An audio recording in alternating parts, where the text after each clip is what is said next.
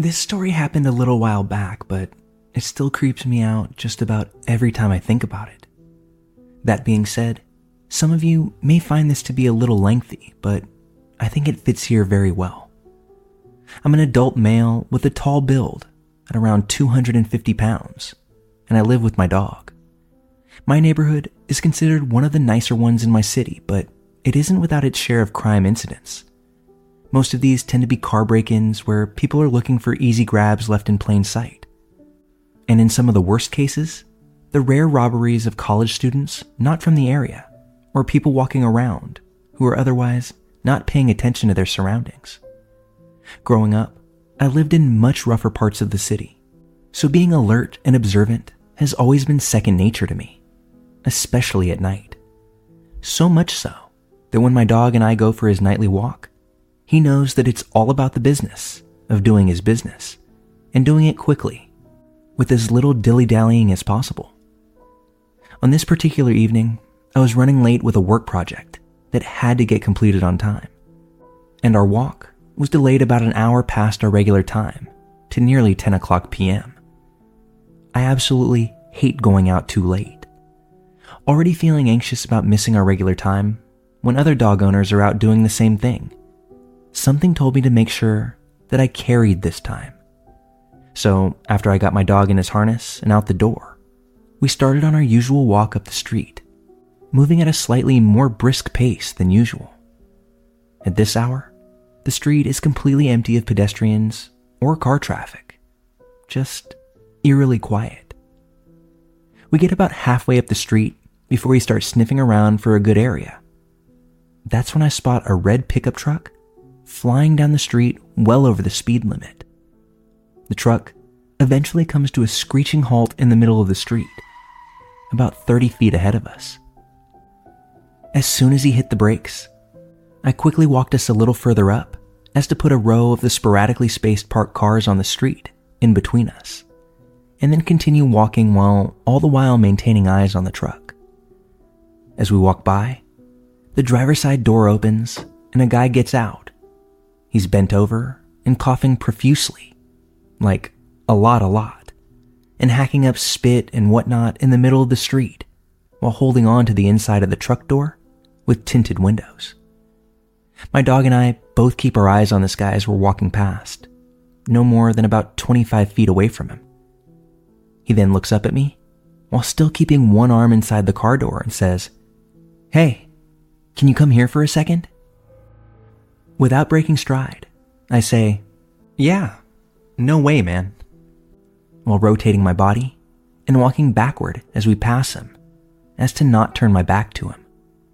While still backing away on our path, I do ask him what's wrong. That's when he says, "I'm not feeling well. Can you please just come over here?" While still backing away, I tell him no, plainly, matter-of-factly, and that he can pull into any of the parking spaces on the side of the street and rest there until he feels better, or that I can call him an ambulance if he's really that bad off. Upon hearing this, his face instantly contorted and went into what I can only consider a snarl. He was also suddenly no longer having coughing fits or under any sort of visible physical distress. Clearly pissed that I wouldn't cooperate, he then closes the door slightly, but so that it's still ajar, and his arm that was behind it is concealed behind his back now. That's when he starts towards us, saying, "Please come here, sir. I told you that I wasn't feeling well." I then clip my dog's leash to my belt and get parallel against the side of a large SUV parked on my side of the street, leaving what I would guess is about 10 to 15 feet between us. I also move my hand behind my back to my waistband and tell him that's close enough while standing my spot behind the vehicle. He then stares at me, and I can literally see him working the math in his head on what the chances are of me bluffing. Without a word, he turns around and heads back to the truck, but doesn't leave. He reaches inside with a concealed hand and holds for about 10 seconds before he looks back at me over his shoulder and stares for another 10 seconds, only to see that I'm staring right back at him. I haven't left my position next to the buffer vehicle, and I haven't turned my back to him. He says something to someone else in the passenger seat who's obscured by the tint, and then very quickly hops in, slams the door shut, and speeds off back up the street into the night. Upon later examination, I can only guess that dude was going to try to rob me, or something worse. But I think that both me and my dog played our parts to the T. If I could go back, I don't think there's anything that I would change, except for making a little bit more time earlier in the night to take my dog out. I encourage anybody and everybody, whether you live in the good part of town or the rougher spots, be aware of your surroundings and don't ever be that easy victim.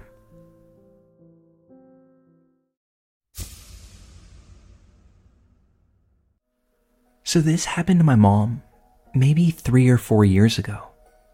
My mom is no longer with us. She passed away, but she was maybe 40 at the time of this happening. She was a very pretty woman, looked young for her age. She even had instances of total strangers proposing to her out of nowhere. Everyone seemed pretty much obsessed with her. And that being said, she was no stranger to dealing with creeps. So one day, she was at Woodman's, which, for those of you who don't know, is a grocery store chain here in the Midwest. It wasn't really in a bad area, but it was close to a bad area and was right off the freeway, so it could get kind of sketchy. She always told me that she didn't want me going there alone, especially at night. The times that I would accompany her to the grocery store at night, I was told not to leave her side, even though I was about 18 years old at the time and damn near my own adult. So anyway, this particular day, she was there during the afternoon, doing her grocery shopping alone. That's when she noticed a man in the same aisle as her. He was looking at her, and when she would turn to look at him, he would glance away and act as if he was looking at something on the shelves.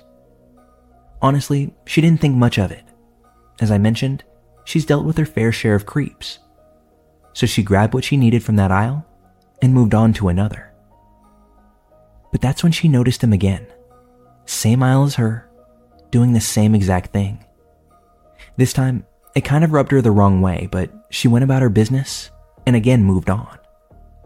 But the man kept following her throughout the store.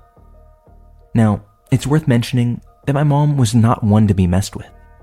She was a very confrontational. Say goodbye to your credit card rewards. Greedy corporate mega stores, led by Walmart and Target, are pushing for a law in Congress to take away your hard-earned cash back and travel points to line their pockets. The Durbin-Marshall credit card bill would enact harmful credit card routing mandates that would end credit card rewards as we know it. If you love your credit card rewards, tell your lawmakers, hands off my rewards. Tell them to oppose the Durbin-Marshall credit card bill. Woman, never backed away from a fight, has beaten the shit out of men before, while also taking beatings from them. She even usually carried a weapon. Things of that nature. So as she's getting ready to check out, this man is still following her. Now she's pretty pissed off and didn't feel safe leaving, so she alerted an employee, and the checker went to go get the manager. That's when my mom took this opportunity to tell this guy right off, saying something like, "Can I help you?" And "What the f do you want anyway?" He replied back to her in a cold and calm manner, saying, "You look like the kind of girl who would look really good in someone's basement." At this point, she was not only mad, but absolutely terrified. I mean, who pulls that line out of nowhere anyway? The manager came up, and while my mom was telling them about the guy and what he had said, that's when the guy ran off. The police were called, and they were able to find the guy, hanging out somewhere near the parking lot. But all they did was escort him off the property. That's all they could really do anyway. My mom was terrified that the guy was lurking somewhere waiting to see her get into her car, before proceeding to follow her. She ended up calling me in tears, saying she was afraid, and if she was going to be followed or abducted, she wanted someone to know. So she and I stayed on the phone till she arrived home. Thankfully, safely. It took a lot to shake or scare my mom, but she had really good intuition. So for her to be as shaken as she was, this man had to be as creepy as they come. His comment to her only proved that further. In the end, she was okay, but I can't imagine what would have happened if she didn't tell someone, or if that man did end up waiting for her and following her home.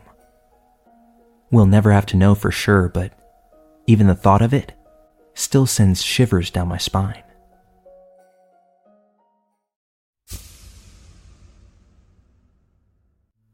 Fair warning, this story has some graphic details built into it. I want to get this out there because it's been heavy on my shoulders for over a year now. The evening that this took place is a national holiday here in my country.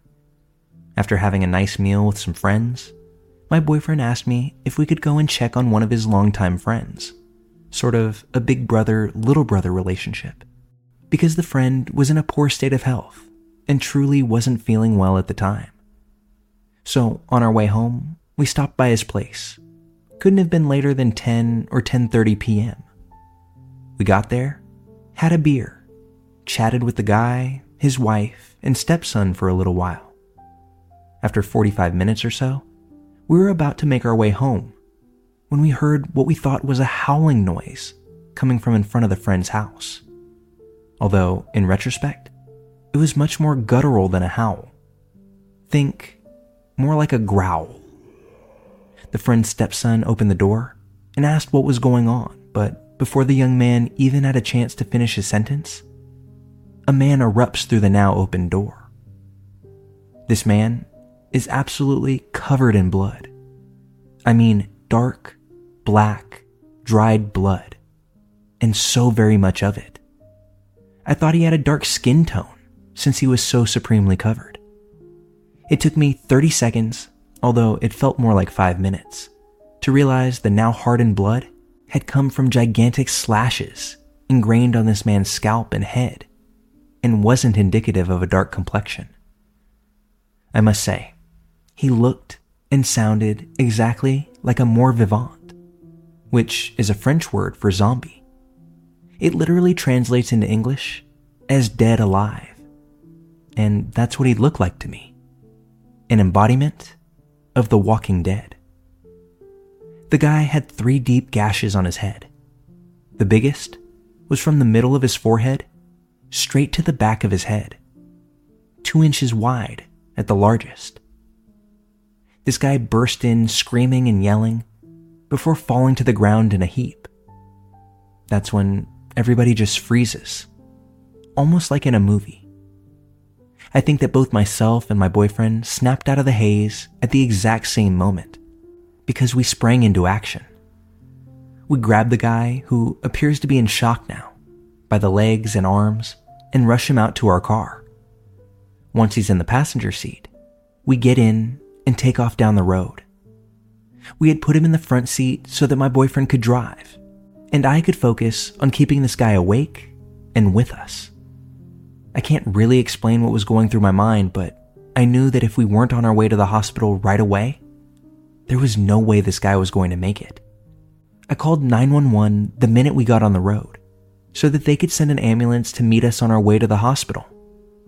But the dispatcher on the phone asked me to pull the car to the side of the highway and just wait for paramedics to arrive. I knew there was no way we could do that without potentially costing this man his life. I mean, for God's sake, he was dying in my arms already. We got to the hospital before the ambulance and before the police. But as soon as we pull into the lot, there were medics and nurses waiting for us. They helped the man out of the car and into the hospital right away. The police arrived shortly thereafter and interviewed us to learn what had happened.